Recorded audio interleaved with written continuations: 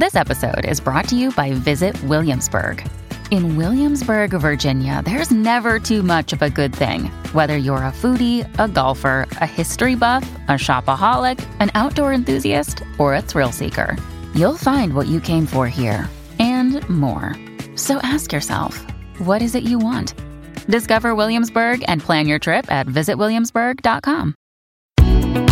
Thanks for listening to the Jazz Joe Hall Show podcast. Today on the pod, childcare savings kicked in on December 1st, but why aren't all BC parents receiving benefits? Plus, as China continues its influence campaign, how long before Canada creates a foreign agent registry? And should businesses charge shipping and handling for online sales? And later, our Friday Wrap panel discusses our handling of Tuesday night's Snowmageddon. That's all next on the Jazz Joe Hall Show podcast.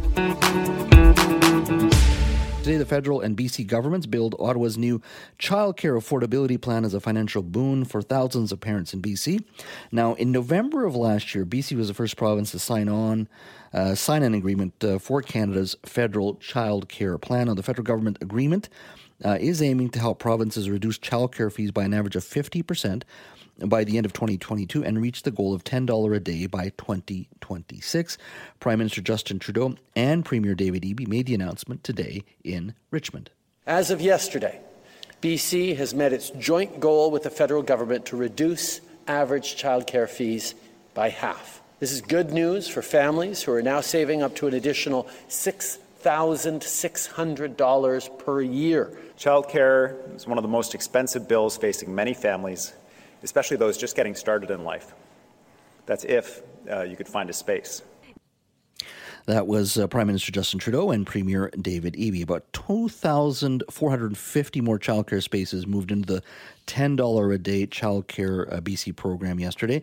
Now, it's important to note parents whose children are in unlicensed daycares or preschools and daycares that opt out of the fee reduction program will get no savings at all. Joining me now to talk about this program and still some of the uneven rollout is Emily Golick. She's the Executive Director for the Early Childhood Educators of BC. Emily, thank you for joining us today. Oh, thank you so much for having me. This is an incredibly important issue, and I hear it from parents. I even hear it from parents in this office, and I know it's very tough. Your thoughts overall on this announcement on December 1st and the rollout so far, and where the challenges are in your mind? Well, really good question. So, definitely this is a historic announcement. It's another move forward to ensuring that we have 10-a-day childcare here in British Columbia. It's good news for children, it's good news for their families, and it's also good news for early childhood educators that work directly with those children and families. When you can take away the financial piece of the relationship that you have with families, it opens up the doors to have deeper relationships with the complex nature of the work that they do. Mm-hmm. And then you mentioned about what else is there? What are other complexities within this system? And one of the biggest things that we're seeing right now is the need for more educated early childhood educators to come into the sector and then also stay within the sector. So what can government do to look at that recruitment and also the retention? And so our organization is calling on for a provincial wage grid that will really help solidify the important role that educators take. It will be based on education and their experience. Mm-hmm. Now, to my understanding, more spaces will be added over the next few weeks, expanding to, I think, 6,500 in April and 12,500 by February of 2023, which is good news. But in regards to those parents that may not be in the government childcare program, this has got to be incredibly frustrating. You're still paying a significant amount of dollars. Yeah, I imagine it would be really heartbreaking when they're hearing all their friends that are being able to access that. So we know for all the licensed childcare programs, I think about 96% of them have opted in to the Childcare BC. And so I think this is where families and parents have a voice, and they should be going to their childcare programs and say, hey, this is something we want too. And you know, you have this opportunity to get operational funds and then in turn turn, we'll be able to have our childcare fees reduced as well. Why do you think there is this diversion, this uneven nature of daycare being provided? I mean, nobody's against $10 daycare. I think if you studies out of Quebec have shown that when you have kids in daycare, proper daycare, moms and dads are working, it actually adds to the GDP of the economy, and the program over the long term pays for itself. But it is uneven. I've heard stories of one set of parents saving $1,200 a month because of this already. That's fabulous. But then when you read in the paper that other families are still poised to pay $700 a month and their fees are remaining unchanged, whether you have one or two or three kids, and it's different. What needs to happen in regards to making it fair for all those parents as well? Well, yeah, you've really done your homework on this, on understanding like what the benefits are to having this system in place at all families, like how we have other public systems already in place, like a school system. Nobody looks at, how much does mom and dad make to find a spot for your child that's in grade 3, but we do this for younger and younger children. So moving into this system, and we are strongly encouraging government to get all programs as soon as they can into this 10-a-day model. So families would never pay more than $10 a day, and then maybe for some would actually be free depending on their income. So, but it will be. But what needs to happen is we need to have the buy-in from all the childcare providers, all the owners and operators out there to see, like, okay, I'm going to be able to run my program. Government's done their work to really look at what does it actually cost to operate this program. So we're moving away from a market-based system, which is really difficult for people that have really embedded their life into developing these childcare programs for themselves, and we don't want to see them gone at all. We want to see them come in. So I think government needs to work really strongly with the people that haven't opted in so that it does become fair across the board, and so that those providers. In your mind, because you deal with deal with so many parents and early childhood educators, are the ones that license the daycares themselves, are they worried about just the added administrative burden, and they feel, look, I'd rather just run this daycare out of my basement, out of my backyard, with 4 or 5 kids, and I just don't want to deal with the bureaucracy of government? Is that partially why some of these people are just opting out? For sure. I think, there's this feeling that, having government oversight, looking at your books, looking at what you're doing might not fit well with them. And that's one of the issues. And then we know that there's been additional paperwork even with the people that started off in 2018. And I think government heard and have listened, and they've reduced that administrative burden. But until we have a fully integrated system, we are often worried about the additional administrative burden when these programs have to continually apply for funding to get this additional funding. Like, when is this actually going to be a system that happens? Yeah, I mean, when I was listening to the Prime Minister and the Premier today, it's great news on the surface, but it is uneven right now because there are parents still paying top dollar and others that have had great savings. It's that uneven nature of what we're seeing. And yes, the system is rolling out. Yeah. It's going to take time, but it is also frustrating. And I think all parents should have an equal opportunity to put their kids in a daycare and be charged the same as much as possible. Because, and look, it is changing lives. Like I was talking to one mom today, it's saving their family $1,200 a month. You add that over a year, that's you can pay for a decent birthday party, as she was saying, maybe enjoy a vacation with the family. Like it is life-altering. It really is, and I think that's fabulous. Yeah. But it is uneven right now, and that's, I think, quite frustrating thing for all of us. So, Go ahead, Emily. Oh, I was just going to say, we absolutely hear those families and feel their frustrations.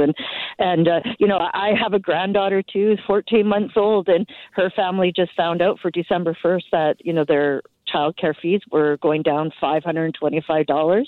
How life-changing that is for them. They went and bought a new-to-them vehicle the other day because they can actually afford a payment now. Young family. And I feel for those families that are stuck in this position, and they really are stuck because we don't have enough spaces yet for families to actually be able to choose maybe a different childcare program. But I've also known families that have chosen to move their children into programs that are aligned with this new system model so that, you know, their fees will be reduced. And that's a reality. Like I said, it's 4% of the owners and operators that have not opted in. And I think government could do a little bit better job to be speaking with those people and how do they get them to come into the system. Yeah. Emily, always a pleasure chatting with you. Thank you so much for making time for us today. Look forward to chatting with you in the months ahead because this story is not going away anytime soon. Thank you so much. Thank you so much for having me. Federal Public Safety Minister Marco Mendocino today announced that the government is preparing to consult the public on the possible creation of a foreign agent registry as a means of preventing outside interference in Canadian affairs. Now, Liberals want to hear from experts and the broader public, including members of affected communities, on whether it should follow the lead of some of our key allies. Now, the government acknowledged that foreign governments and organizations routinely try to influence Canadian policies, officials, and democratic processes in clearly visible and legal ways. For instance, let's say diplomats, arguing for their country in various positions when it comes to trade. But some states, on the other hand, engage in interference to advance foreign political goals. As part of these efforts, they might employ people to act on their behalf without disclosing ties to the foreign state. The most obvious example in this country has been China, and many have said, look, we need a foreign agent registry. Now, joining me now to talk about the issue is Jeremy Nuttall. He's a Vancouver-based investigative journalist for the Toronto Star, who he has also lived and worked in China as well. Jeremy, thank you for joining us today. Always nice to be here. Well, let's talk about, you and I have touched on this already, the foreign agent registry. It still seems the government still wants to consult with the broader public, and one would assume most people are at, let's get on with it. Well, what I'd like to know is, are they going to start consulting with the broader public on all national security issues now? It's kind of a silly idea. I mean, I can understand why they would maybe want to talk to some communities and just say, look, we might want to do this, and we want to do it in a way that doesn't, make your community out to seem like you're part of the problem. Do you have concerns? And listen to them, absolutely. But how often do we get? I mean, does CSIS ever hold public consultations on things that it's doing and things like that? It just seems a bit odd to have a public consultation on a national security issue. You know, either national security is important enough to take action on it, or it isn't. Mm-hmm. And even consultation with a broad public can be manipulated by the very people you want to talk about. Well, yeah, and I mean that's definitely part of the issue, right? I mean, you're going to have people showing up, guaranteed, who are going to come to any kind of a forum or meeting and say that this thing is targeting, my community members unfairly, and it's going to, make the rest of the country think that we're, involved with these shady foreign regimes, and they're going to fight really hard to prevent it from happening. Which, it's cyclical, right? Well, that goes back to the national security concerns again. Mm-hmm, mm-hmm. And our partners already have a registry, do they not, in the UK? The UK and the US. The UK is looking at one. Australia and the United States both have them. It's something that, I think has been, you can't say it's been a failure. I mean, we haven't fully seen the effects of it in the States yet, but I could imagine that you're going to start seeing that in the next couple of years when this stuff really starts to take an effect. Mm-hmm, mm-hmm. And there's already been talk about, the Trudeau government is already talking about talking to China and being very, very firm in regards to allegations that police stations, Chinese police stations, are located in the Toronto area, and some even talked about here in Vancouver. There is a broader conversation, of course, last week about an Indo-Pacific strategy. Do you think we're finally heading in the right direction, or is this still sort of performative theater when it comes to politics? Well, one thing that was very interesting is buried in the Indo-Pacific deal is there's a part in there that says that we're going to continue to engage with China in ways that benefit Canada, and it's still an important trading partner. So it's almost like they're putting all this stuff on the top, but below their actual approach to China, they're still going to try to keep doing the same thing. They're still going to try to, send people over there to drum up business for exports, make room for Canadian companies in China. So you got to wonder, when you're talking about principles and human rights, et cetera, but all you're really doing is safeguarding your own interests, but still not applying any of your country's values or principles to your partner in this case, you do have to wonder how serious they are about making all of this work, and if the direction truly has changed. I think it could be argued both ways right now. Mm-hmm. And a lot of the China experts I go to for regular things are saying both things. Some are saying, I think it is, I think we have turned a corner, and some are saying, no, this is just sleight of hand. So, it's one of those things where I hate to say it, but time will tell. Mm-hmm. I'm thinking back to the two Michaels just being released, even then, shortly after that, they were already talking about, doing business with China again, as you said. Even the ambassador at that time was talking about engaging with China on the business side. It's not like for me, when I look at all of this, our political elites and our business elites have been just hitting the drum for literally 3 decades now that we're going to continue to do business with China. Here's some trade deals. We're going to have trade missions. We're going to eventually change China. And the reality is, one could argue that China has changed us. Well, that's the other main thing here is that you've got, China is they assimilated communism, right? Yeah. Basically China is run very much the way it was in a lot of respects 100 years ago, right? It's 150 years ago. It's like another dynasty. It's a very hard society for outsiders or foreigners to be able to change. And the idea that we would ever go in there and just throw around some Big Macs and some Tim Hortons and they'd be clamoring for democracy over there was definitely naive. And I don't think they actually believed it. I think they just tried to sell that to the public to get support back home for broadening business scope with them. And as you say, in that whole exchange, what has actually happened is our leaders have started to compromise their values. Yeah. No, and when you just think about forget about just the registry that we're talking about, the foreign agent registry. It's about how we allow Chinese companies to be involved in our universities and technical research, how we protect our corporate interests. When I talk about corporate interests, I'm talking research and development, all of those types of things. If you really look at the issue, China pretty much has been free to do whatever it wants in this country for 3 decades now. And we're just starting to wake up to it. And even now, it's we're taking baby steps when other nations are moving very quickly. Yeah, it's a very, it's something that an attitude I find comes from back east. This very pragmatic Canadian, okay, well, we're just here for the business, keep your eyes down and cash the checks sort of attitude that Canadian international business has had for a very long time. And the government just goes along with that. Whereas it just seems like, in other parts of the world, other democracies, business and government are so not lockstep, aside from maybe Germany, who apparently is just one big branch plant of VW as far as China is concerned. But it's very, it's just very in lockstep here, government and business when it comes to international relations. And I think Canadians need to start questioning if that's the healthiest thing. Mm-hmm. Well, it's going to be very interesting as to how they roll out this consultation with interest groups and the public when it comes to a potential foreign agent registry in this country. We'll keep an eye on it. Thank you so much for your time today, Jeremy. Thank you, Jazz. When was the last time you thought about how much you pay for Amazon Prime? Now, I'll use Amazon as an example.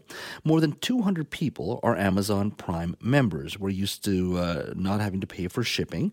And with Amazon Prime, many people, of course, get a subscription service, a streaming service with that as well. So Amazon has trained customers to expect free shipping as though it's their right. Well, one local business owner is tired of hearing from customers who feel entitled to free shipping without realizing the high cost that small businesses face to ship their products.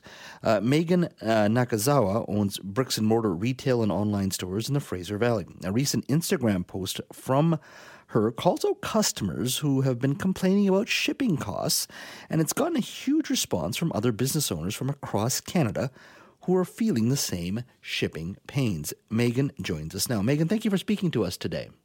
Thanks for having me. Oh, absolutely. And, this is a perfect time for us to have this conversation because we're all shopping, a lot of us shopping online. First and foremost, for our audience, explain what kind of business you're involved in, what kind of retail outlet you have. So I own a store that only sells Canadian products, so everything is from brands from across Canada. So we try to give them a place that they can sell their products that maybe other stores wouldn't have given them the opportunity to. I see. And what kind of things, if I were to walk into one of your bricks and mortar stores, what would I see? Lots of gifty items, so bath and body products, some clothing, coffee mugs, a lot of little sassy items we sell in the store. Okay. Now, recently you posted something on Instagram to talk about some of your own frustrations and some of the things that you're actually dealing with. Talk to me a little bit about that. So over the past couple months, Canada Post has definitely increased their rates, and it seems to be that customers think that a lot of small businesses like mine are increasing our shipping rates to make money off of it, and that's not the case at all. Most businesses that are small, at least, that they don't charge you extra for shipping. We try to just cover our costs. But people aren't seeing it that way, and I think they just don't understand what goes in behind the scenes for shipping, and they expect it to be free because lots of companies like Amazon don't charge you for shipping. Mm-hmm. How often do you get requests for free? We get it quite often. We get emails saying, well, you just lost a customer because you're not offering free shipping, where we do offer free shipping when you spend a certain amount. How much is that? I'm curious. $150. $150. Now, big companies like Nike also charge a lot, charge a hefty amount for shipping. They don't offer free shipping either. Do you think this is all sort of because of Amazon at the end of the day? Because if you have Amazon Prime with them, they will provide you the free shipping, or if I think you buy a certain amount, a very low number actually in the grand scheme of things, it's free as well. Yeah, I think people just expect it because I feel like everyone has an Amazon account these days. I even have an Amazon account. So people just expect it to be free, but I don't think they see the behind the scenes of even Amazon, because everything you're buying off Amazon, those vendors are also paying a hefty price to them just to be on there. So it's covering Amazon's free shipping for them. Mm-hmm, mm-hmm. Is this a growing issue for small businesses like yours? Yeah. It is. Yeah, I've just seen people like leaving nasty comments on other businesses' posts saying how they're like charging extra for shipping just to make money and that they should be ashamed of themselves. And that's really why I made the post. Mm-hmm. What would happen if you just added the cost of shipping onto the price of the product that you're already advertising online? So for a lot of businesses that will work, but because I only sell local businesses products, it doesn't work, because if I'm selling the exactly same product for like $3 more, they're just going to go right to the brand, right? It works for people that are buying things from all over the place, but because you can just go to the brands directly within the Lower Mainland, they just wouldn't shop at my store then. Mm-hmm. Is this a big enough problem for you now where it could impact the viability of your business? I feel like we have enough really true supporters that it's not. It only seems to be new people that find us that seem to complain about this issue. And at the end of the day, I was just trying to like show the the numbers behind it. So maybe people understood more why small businesses are charging for shipping. Mm-hmm. I'm curious on the online versus bricks and mortar. It's still the online business is still justified for you, even with the headache of shipping and handling and other challenges that come with it. It's still a good business to be in. I think so, yeah. And we do lots of local pickup. So that's the main reason for our website, so people can shop from home and then go into the store and just grab it quickly. Mm-hmm, mm-hmm. And are other businesses, the people that you know, retailers, having the same sort of challenge where many customers are now just expecting free shipping? Yes, I've heard it from lots of different people. Yeah. Are most people, when you explain what you're explaining to me in regards to why you do it, do they understand? Is there any sympathy? Yeah, I do find that usually when you explain it to them, they understand. There's just so many people out there that just go straight to social media and they're just bashing people in the comments for charging certain things. And I just think they don't understand the math behind it. So they just have to maybe do a little more research, or that's why I put the post out there. Yeah. Well, did you feel better at the end of it after you did that? Well, I feel like on our Instagram, we got a lot of good response from it. When it was posted elsewhere, people had their own opinions about me, but that's fine. Well, I appreciate your time today to express some of the challenges your small business is dealing with, like all small businesses do. So you're on a big radio station here. Why don't you plug your shop one more time so folks know who you are and where they can look at your products? I am Megan from the Local Space, and we have a brick-and-mortar locations in South Surrey, Chilliwack, and Langley, and we sell over 250 Canadian brands if you want to shop local this Christmas season. So the online store is the local space, is it .com? .ca. .ca, the localspace.ca. Well, there you go. Thank you so much, Megan. Really appreciate your time. Thank you for having me. One of the country's largest gas station operators is doubling its plan to install rapid chargers for electric vehicles at its locations in Western Canada, which is, like many would argue, a possible glimpse of a more convenient future for EV drivers nationwide. Now, Parkland operates stations under brands such as Chevron, Esso, and Pioneer, and they announced today that they plan to install 2 and 4 charging ports at 50 of their locations, up from 25 announced last year, and most of those new chargers will be in BC, along with a couple of stations in Alberta. The chargers will be able to top up vehicle batteries in 20 to 30 minutes, which is wonderful. And I guess Parkland is touting the investment as almost tripling the number of rapid charging stations in the Greater Vancouver area. Joining me now to talk a little bit about EV chargers is Jeremy Cato, automotive journalist behind the CatoCarGuy.site.com. Hello, Jeremy. Hey, Jazz. How are you, sir? I'm getting all charged up about electric charging. There you go. Gonna get a little juiced. There you go. You get a little juiced. How significant is this? Barely. Yeah. This is just another leg on this is another piece in the puzzle. Let's put it that way. I'm searching for a metaphor there. A piece in the puzzle, but the reality here is that the federal government's throwing $5 million and the BC government's throwing about just under $2 million at this company to convert 50 charging stations or create 50 charging stations. It's a little vague. I looked into this today. It's a little vague exactly what kind of charging stations we're talking about. Are we talking the 50 volt? Are we talking 350? Are we talking, the super fast charging stations like the best that Tesla offers or some that Electrify Canada offers? Or are we just talking about the basic fast chargers that BC Hydro has dotted around the province? So it's a little vague at this point, but, it's a step in the right direction.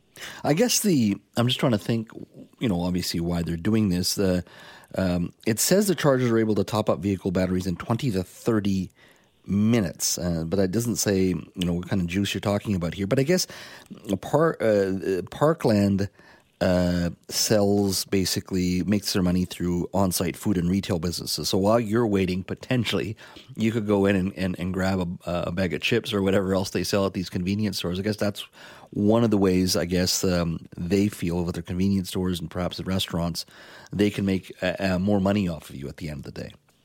Yeah, there's a number of different suppliers and even manufacturers like Volvo, for example, which is one of the manufacturers that plans to be all electric within 3 to 7 years, depending on how you measure all electric. And the idea is to create, places where people can shop, they can pause for a moment and have a coffee or read a book, check their email without, driving off the road, all those kinds of things. So that's been kind of the approach that a lot of different suppliers, and including automakers, have been looking at. It seems to me that it's kind of aimed more at a European kind of driver. I mean, in Europe, when I go to England and visit my relatives, and I walk out to the car, if we're doing a little road trip with a travel mug in my hand, they all look at me like I've landed from Mars. I mean, in Europe and in the UK, people actually stop and have a coffee, and then they keep driving, which is totally different than what we do in North America. But there is this movement amongst some suppliers, including, it looks like, this latest announcement, to get people out of there, take 20 minutes, have a coffee, check your email, take a break, and let your vehicle charge up. And that's as much out of necessity, because even the best fast charging systems are going to be 18 minutes to get you from, say, 20% to 80%. And those are really super fast charging outlets. And they did mention in one article that they're focusing on garage orphans or city residents who live in apartments or houses that lack outlets so they can charge their vehicles, I guess, at this station. I guess longer term, if you really want people to convert, the cost of converting or putting in an EV charging station at your home or condo sites is really the place to go, isn't it? Yeah, it is. If you have a home with a garage or at least a carport, you can get yourself a very, very functional 240 volt level 2 charger for under $1,000 now.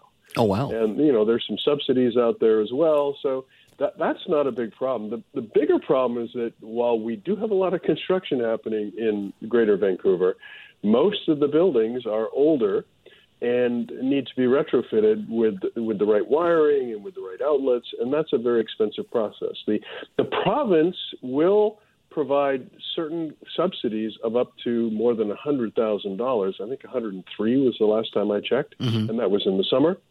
But you have to meet a lot of standards, and part of that is including wiring the entire parking layout of any building. So if it's a 40-year-old building, you don't need to put a charging dock in every stall, but you need to wire the building to get the full effect of the incentive. So we are moving along at a snail's pace, despite what both the provincial government here in British Columbia and what the Liberals in Ottawa have been talking about, which is being all EV by the end of the decade, which is almost nonsensical. It's not going to happen because the government doesn't have enough carrots to throw out there to get people to make the shift. And the biggest one of all is, EVs. You're still looking at, $40,000. Minus a few subsidies, depending on what province you live in. But the biggest province doesn't even offer EV subsidies. The federal ones are there, but Ontario, the province, doesn't even offer subsidies for EV buyers. So essentially, nobody buys an EV in Ontario. That's very interesting. I know in one of the articles even here regarding this story, they say they want to basically build a network from Vancouver Island all the way to Calgary because it is an Alberta-based company, and with charges to be at intervals to 100 to 150 kilometers. With the new vehicles coming, what's the range now with electric vehicles? Oh, easily. If you're not buying an EV with a range of 500 kilometers, you've got the wrong EV. Lots of them, Kias, Hyundais, BMWs, Volvos, I mean, you name it. If you're buying a full battery on electric vehicle that has fewer than 500 kilometers of posted range, now on a day like today where it's cold and snowy and everybody's got the heaters going and the seat heaters and the steering wheel heaters and the defrosters and headlights, and I mean that's going to really seriously cut into your range. But on a perfect day, where you're not using the air conditioning too much, and say in the summertime and you're on a nice long road trip where the roads are flat, you should be able to easily squeeze out 480 to 520 kilometers in any competitive EV that's out there in the marketplace. So the range is not so much a big deal anymore. Charging is still a big deal because, the fast chargers are all over the map. Some can charge your car up in 18 minutes if you've got the right car, let's say that can take the highest level 3 charger. But others, like a 50-volt charger, which is the one that's right across the street from one of my, I have a couple of rental apartments in old buildings. None of them have charging docks. But there's a 50 out there that's a BC Hydro. But for me to charge up, using that, I'm down to say 25%, I'm looking at almost an hour to charge up your typical, a Volvo XC40 EV. So it's all over the map, and I think this is also confusing for consumers. Is how long does it really take for me to charge my vehicle? And the answer is it could be anywhere from, if you've got a good range vehicle, anywhere from 18 minutes to an hour. That's a pretty big window. Yeah, that's huge. That absolutely. We're getting there, but there's a lot more to do in regards to EV infrastructure. That's for sure. Jeremy, thank you for your time today. Hey, my pleasure. And if I don't talk to you before the Christmas and New Year's and Hanukkah and all the rest, happy holidays. Let's get back to news of the day. Well, the Medical Service Commission just yesterday applied for an injunction to stop TELUS Life Plus program from charging membership fees to patients in return for preferential 24/7 access to a healthcare practitioner. Now, in February, BC Health Minister Adrian Dix asked the Commission, which oversees the medical service plan, to review private fee-based services offered by TELUS healthcare centres to ensure there's no queue jumping for patients who pay the fee, which isn't allowed under the Canada Health Act. Joining me now to talk about the Medical Service Commission's actions yesterday is Adrian Dix, BC's Minister of Health. Hello, Minister. Good afternoon. Good afternoon. Thank you for your time. I know it's a busy time of the year for you. Appreciate you making time for our show. What prompted, Minister, for you to make the original request to the Medical Service Commission in regards to this particular issue? Because of concerns certainly raised with me and concerns by members of the public about being asked to pay fees, in some cases by people who had a family doctor who went to work for TELUS Life Plus and then would have to pay fees to maintain their family doctor. And so I raised those issues with the Medical Services Commission.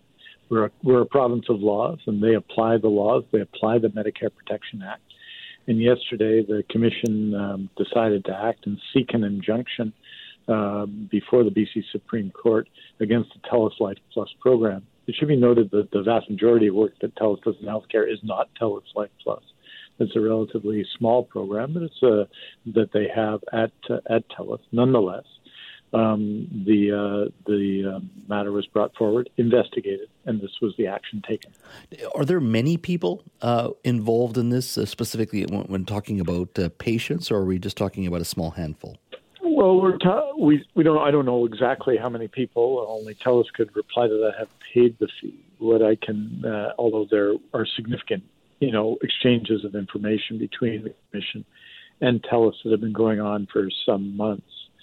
What I would say is that the largest group of customers, people who get service from TELUS, do so within the public healthcare system in other TELUS programs. This is one program that they have.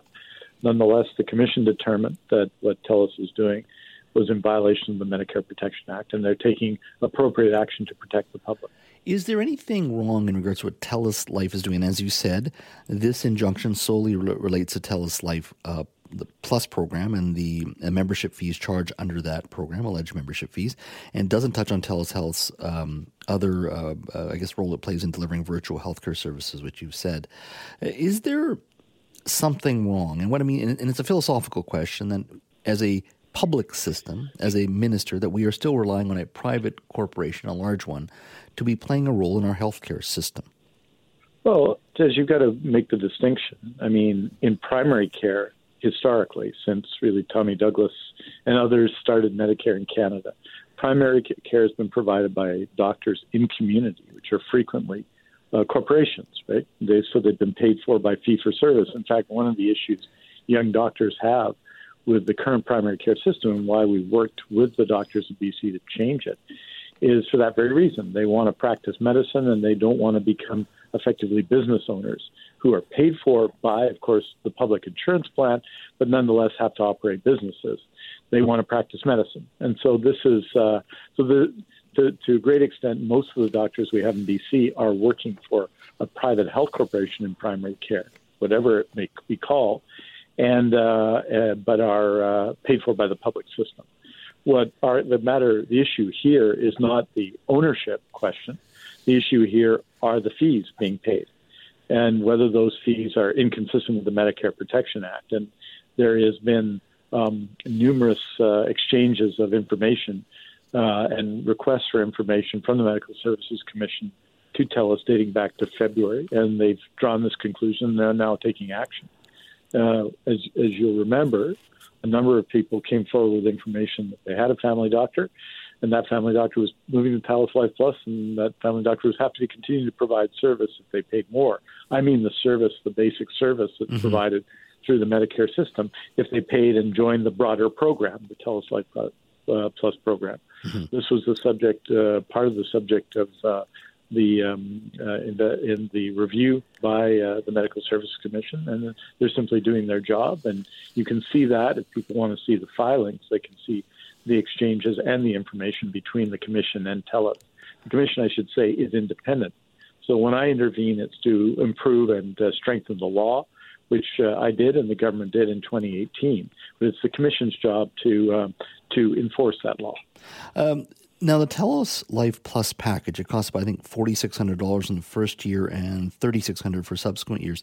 It's not the only company. There are many smaller companies that offer sort of a monthly subscription where you'll have access to clinicians and assistance with urgent needs, testing that they can do and sort of tell you or educate you about what potential ailments you may have in the future. It's the Mayo Clinic in the U.S. does it, and they charge a lot of money. There's nothing philosophically wrong with having those types of services available in this province if the private citizen feels they need to pay for that service outside of the public system. Well, remember two things about this. One is that that there are some doctors, I think 8 in BC, so that's how many, who have withdrawn from Medicare, and they can provide that, and they do that. There's about 8 doctors, I think, really dating back decades in BC who have chosen to go that route. So one can do that. Realistically, you want to practice medicine, you're in the public health care system in British Columbia. And the issue is that the care for medically necessary services is not free in the sense that we all pay for it in taxes. Sometimes people use that term, kind of loosely. It's not free, but there's no cost to getting the service, right, for medically necessary care. And that's an important matter for people, I think, and an important part of the efficiency of our public healthcare system as well. There are fewer transaction costs, and we have a much more efficient administrative system than they do in the United States. That's why they pay so much more for less healthcare. One of the reasons why they pay for so much more for less healthcare there. So I'm a strong supporter of public healthcare. That idea that there shouldn't be extra billing for medically necessary services. And the Commission reviewed the evidence in this case and has taken the appropriate action that they feel based on all of the information they've received and the evidence they've collected to pursue the injunction and against TELUS. And any sense right now, and you've made that an initial submission there. This is with the Commission and the courts as well. Any sense of how long this will take? Any sense that you have? Well, there's a process where it's filed, and TELUS has the right to respond. These are decisions by judges, and why you may think usually I'm fairly blunt in our exchanges, and I would say on lots of issues. But here, the case has been presented by the independent commission. And yes, I made the request for them to review it. They've made their case, and they've reviewed the evidence, and there's been substantial exchanges with TELUS. I think the suggestion was they hadn't been talking to TELUS. The filings show how many times there were back and forth exchanges between the Commission and TELUS. The Commission's job is to ensure that the law is applied. And so TELUS, I think, has a period to respond to that. Then the matter will be set before a judge, and of course the judges make the decision. That's why, we respect that process very much, and we're going to allow that process to play out. Well, Minister, we look forward to following this story because I think it's a very interesting one. Thank you so much for your time. And if I do not speak to you for the rest of this month, I just want to wish you and your family and all your colleagues a Merry Christmas. Thank you so much for your time today. Hey, Merry Christmas to you and to your family, and everyone be safe in the snow today and get vaccinated. Get your flu shot. There you go. Thank you so much, Minister. Take care. We've had another week of opinions, experts, open line, wisdom, and hot takes. It's that time to bring together our dynamic duo to help explain the week that was. It's time for The Wrap. Goodbye now is over. That's all, thank you. All right, that's a wrap. It's Friday, and this is The Wrap on the Jazz Johal Show. Thank God it's All right, this week we look at snow in Vancouver in November in a G7 country. Why do we suck? And if you're stuck in an 8-hour commute home, what celebrity would you want to carpool with? Joining me this week is our regular Wrap panel. We have Leah Halive. She's a TV reporter and radio host. And also Sarah Daniels, a real estate agent in South Surrey. She's an author and broadcaster as well. Leah, Sarah, welcome. Hey, guys. Hi.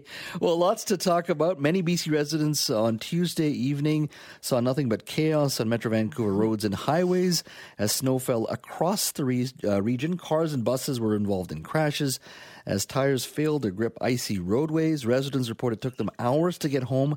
Through the mess, some people were stuck trying to get home for upwards of 12 hours due to the congestion and weather conditions. Here's some sounds and opinions from Tuesday night. Tonight, in the Vancouver, BC area, the only Canadian city that never prepares for snow or has any idea what to do when snow comes. Watch out! Classic Vancouver loses its mind when snow hits. I've been stuck on the highway for almost, actually more than 7 hours from Richmond to Surrey. And they said that on Alex Fraser there are a couple of buses and semi that spun out. I totally get that, but seriously, 7 hours, you still can't fix it? That's insane. I left my work at 4 and it's 11:35. Is this a lane? I'm pretty sure it is because I drive this road all the time. That guy's driving with any lights on because here we go in BC. This is what we do. 1 a.m. This is what you get. Oh my God! And Jill Bennett show was spent about 90 minutes on what transpired on Tuesday night. So Leah, let me start with you first and foremost. Why are we so bad at this? Oh, I think this time, Jazz, that was unprecedented. We've never seen that. I think it was like the perfect storm. I think it was people without snow tires. I think the cities didn't jump on the salt and clear the snow fast enough. There were jackknife semis blocking roads. They weren't chained up. Tow trucks were blocked by all the traffic. People left early because they were warned. So I think it was just like a cluster of things just happening at the same time, and that's what made it like that. I hope to God we never see that again because that was disastrous. Like everybody around the world is laughing at us right now. That's right. Sarah, your thoughts? Well, you didn't get stuck in that, did you? No. And Leah said cluster, but she forgot the word that goes after. Yeah. I'll leave that to your imagination. Yeah. I actually was, it was funny. I'm a realtor, obviously. I live in South Surrey. I had a 5:00 appointment that afternoon. The buyer agent canceled. It was snowing quite heavily down here, and I thought, okay, well, that's good because, apparently they were coming from Ladner. Both Lee and I have been traffic reporters. I was a traffic reporter for all of the 90s to 2005, working for CKNW as well as Global. I got, I had to come in during snowstorms to go to Global, do the morning news. And there were some mornings when the snow was falling and everything, and I would leave the studio right after the show was over at 9:00, and I wouldn't get home till about 11. 9 or 10 hours is obscene. There is salt trucks. There are like all sorts of de-icing mechanisms.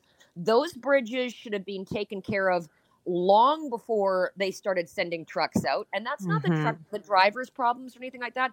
That's management. Between the municipalities and Main Road, I mean, literally, Jazz and I were talking just the other day about this regarding in a different conversation. But there are single parents that have children in daycare or have to pick kids up after school. I mean, what would happen to those families? You've got people like that are running out of gas in their car. They're cold. There's no food. They have to use the washroom. There's nobody.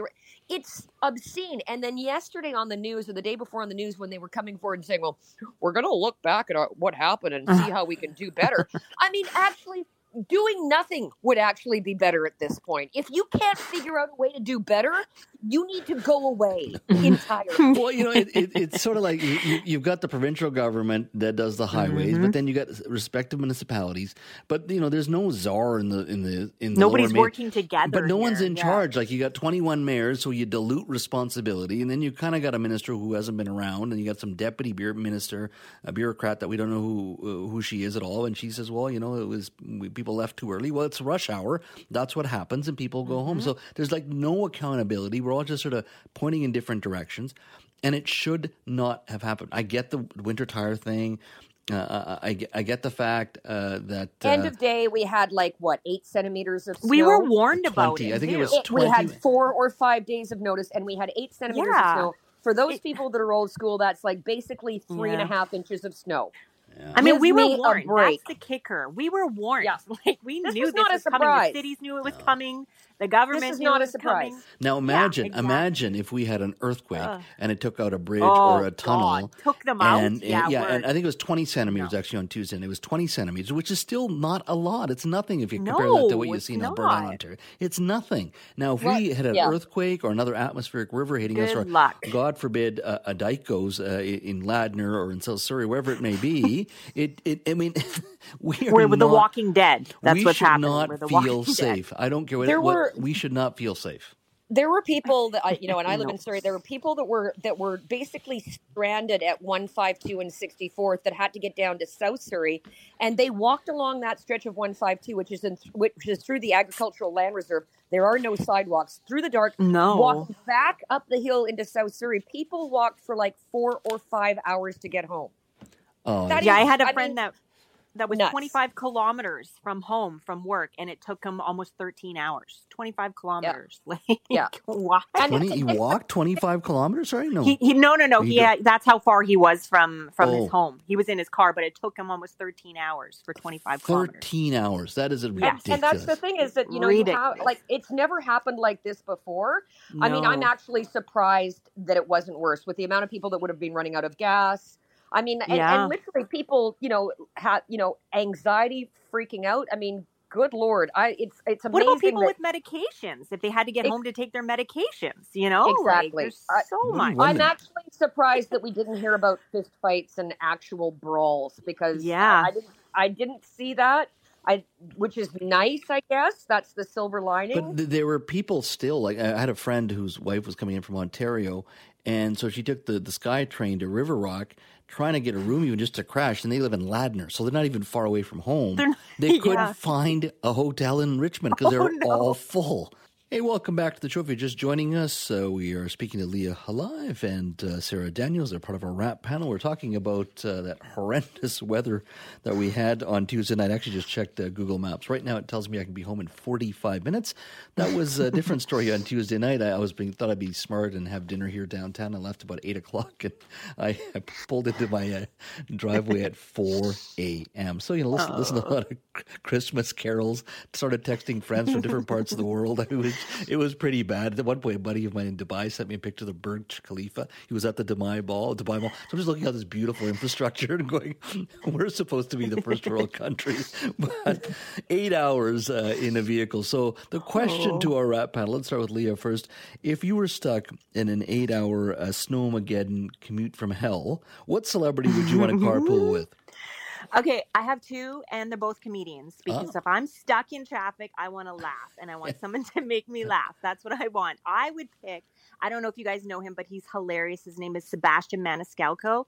He is so funny. He has these specials, What's Wrong with People? Why would you do that? So he'd be perfect for this situation, picking on everybody and what everybody's doing. Is that on Netflix? Joe Coy. Oh, Joe Coy. Yeah, he's on Netflix. Okay. Oh, yeah, he's on Netflix. Check him. If you haven't seen him, check him out. He has a bunch. What would you do? And why would you do that? What's wrong with people? They're all his specials. It's awesome. You'll laugh your butt off like the whole night. So good. So I would love to have him beside me. And Joe because I think I need to drink. And Joe Coy is, as you said, another comedian. He's a Filipino heritage. He's got some great stories of.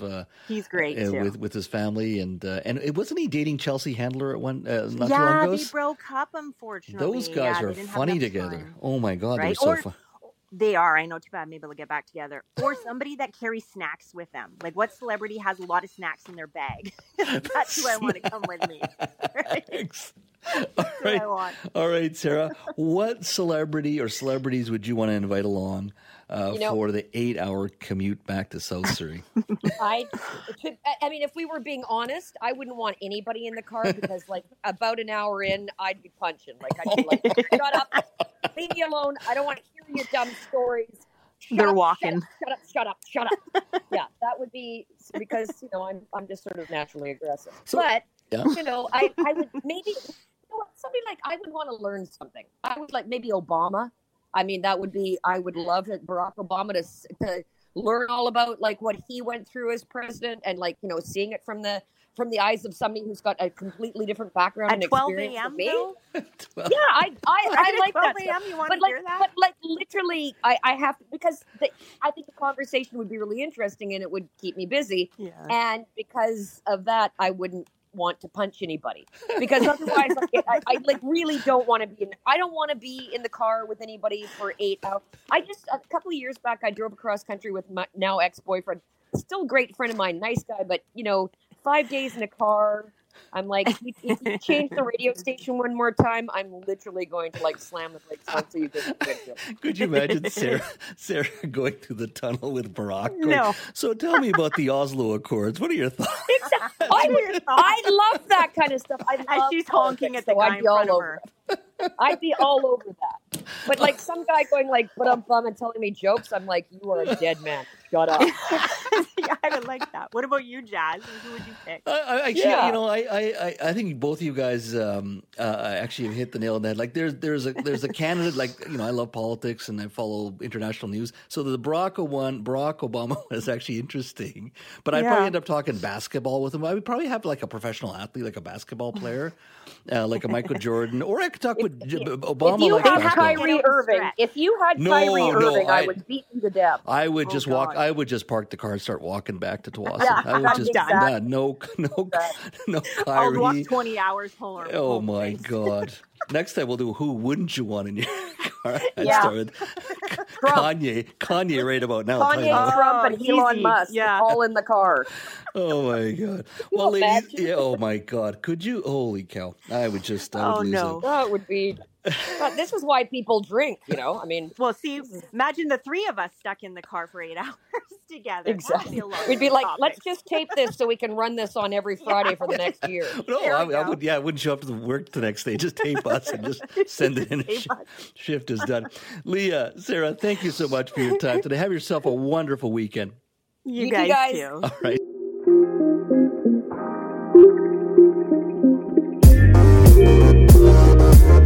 Thanks for listening to the Jazz Joe Hall Show podcast. Don't forget to subscribe to the show on Apple or Google Podcasts, Spotify, or wherever you get your podcasts. You can always listen to the Jazz Joe Hall Show live Monday to Friday from 3 to 6 p.m. on 980 CKNW and connect with me on Twitter at JazzJoeHallBC. Talk to you next time.